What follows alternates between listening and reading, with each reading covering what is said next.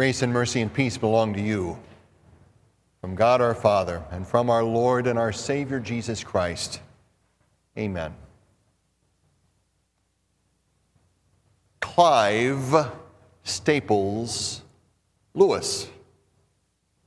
Clive Staples Lewis, C.S. Lewis, was a brilliant atheist for many years. In time, however, the message of the gospel got to him. As a result, in C.S. Lewis's own words, he was dragged kicking and struggling into the light of Jesus, empowered by the peace and purpose and forgiveness he possessed through faith in Jesus. C.S. Lewis proceeded to use his considerable intellect and wonderful knack for writing to author some powerful books about Christianity and the Christian faith. One of his most popular books is a book entitled The Screwtape Letters. The Screwtape Letters is a story about a demon by the name of Screwtape, who writes a series of letters to his nephew, who is also a demon. And these series of letters for his nephew contain advice on how to use temptation. How to use temptation for his nephew to begin working to separate a new Christian, a young man who had come to faith in Jesus, to separate a new Christian from his newfound Christian faith. Now, in these letters, there are marvelous insights into the insidiousness, into the sneakiness of the power of temptation. Four quotes from the Screwtape Letters. Quote number 1, and remember, these are bits of advice from one demon to another as to how to use temptation to separate a new Christian from faith in Jesus. Quote number 1, the safest road to hell is the gradual one. The gentle slope, soft underfoot, without sudden turnings, without milestones, without signposts. Quote number 2. It is funny how mortals always picture us demons as putting things into their minds. In reality, our best work is done by keeping things out. Quote number 3. It does not matter how small the sins are, provided that their cumulative effect is to edge the man away from the light and out into the nothing. Quote number 4. If you can get the man to thinking that religion is all very well up to a point, you can feel quite happy about his soul. A moderated religion is as good for us demons as no religion at all, and more amusing.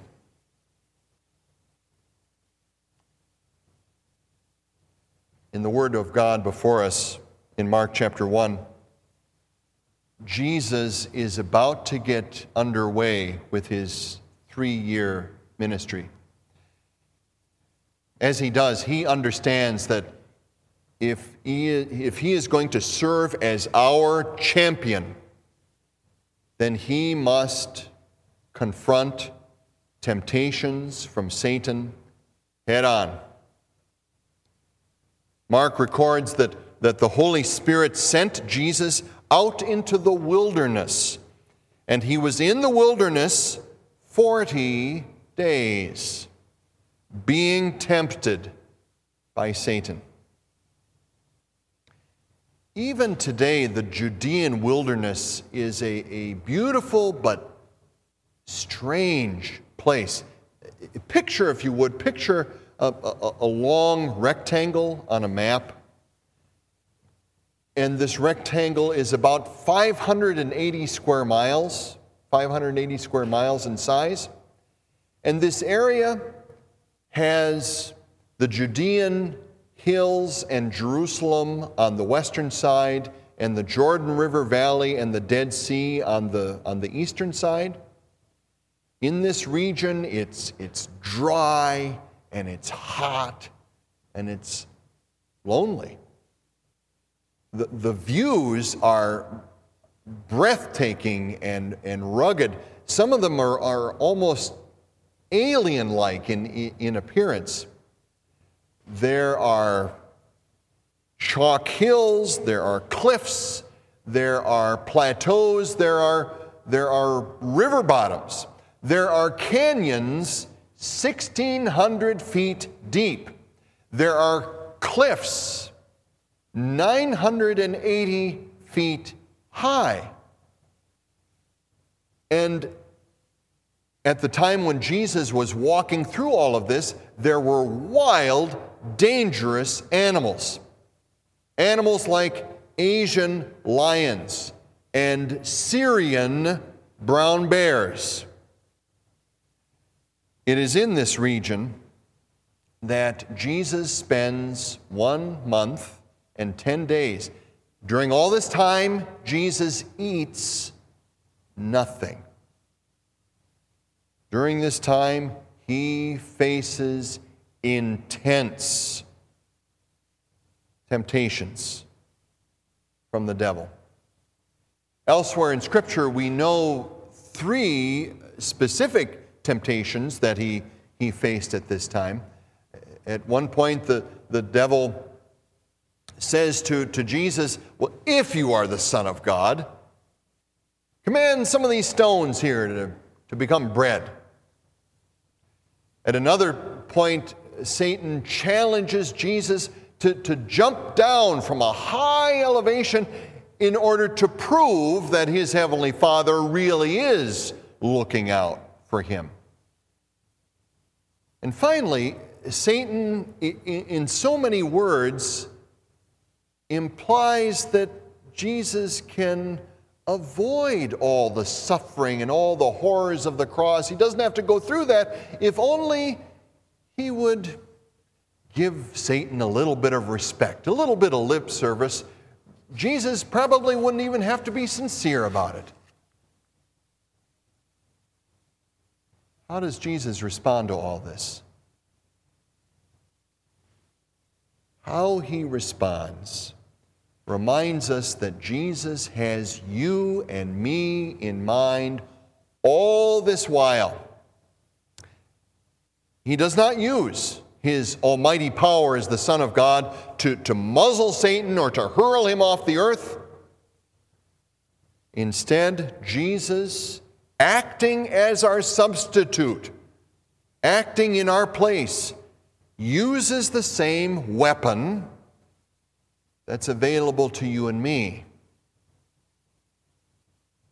He uses the Word of God. In the face of every temptation, Jesus cites a clear promise or a clear command from God's Word, and Jesus holds on tight to that. Finally, Satan, for this round of temptations, Satan gives up.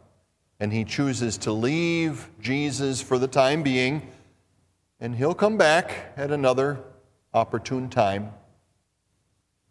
Once he does that,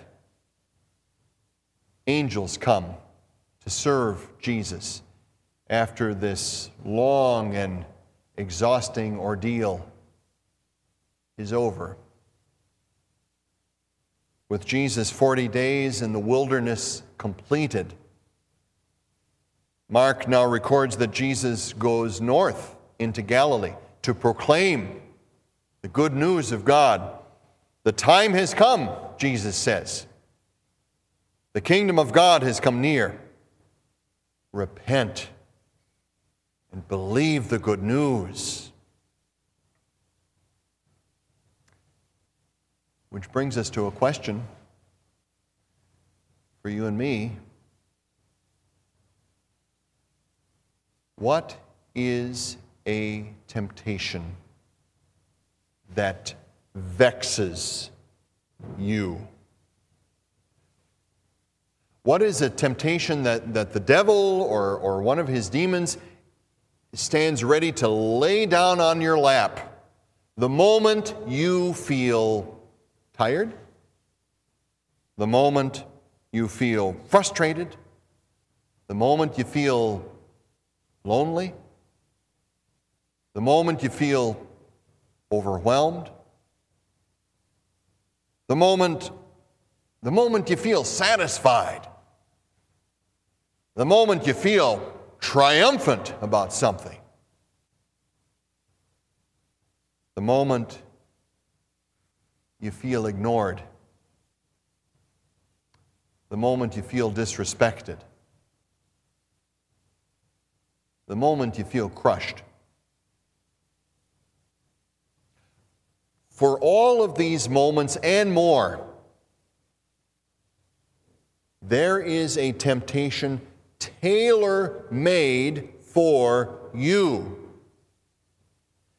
And the devil and his demons are laying out these tailor-made temptations, not just once in a while.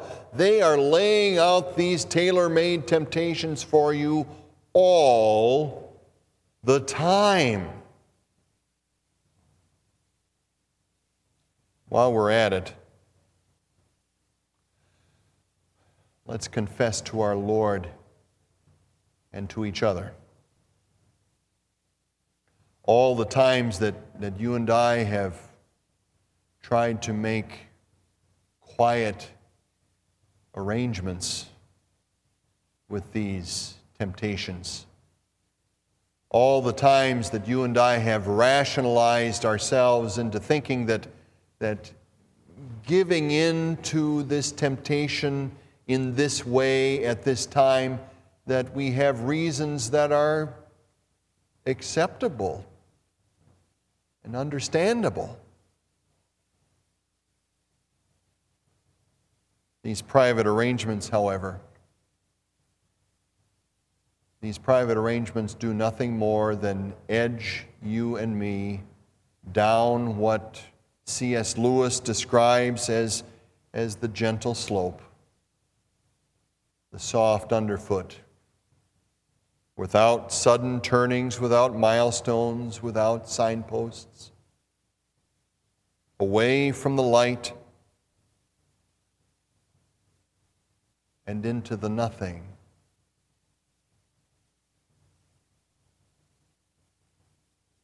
But thank God that the one who came here to serve as our champion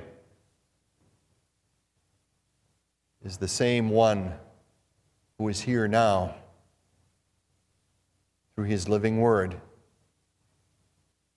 Again, Jesus calls you and me to repentance. Again, Jesus calls you and me to believe the good news of what he has done on our behalf, what he has done to wash our sins away at the cross. Therefore, through faith in Jesus, bask in his forgiveness, bask in his light,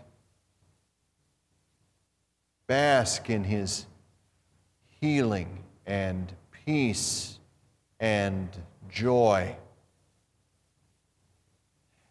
And empowered by what he has done for you, break the armistice with your temptations. Break the armistice. Get back into the fight and fight the battle as a soldier of the cross, all to the glory of the Savior who lives for you. Amen. May the peace of God that surpasses all understanding keep your hearts and minds in Jesus. Amen.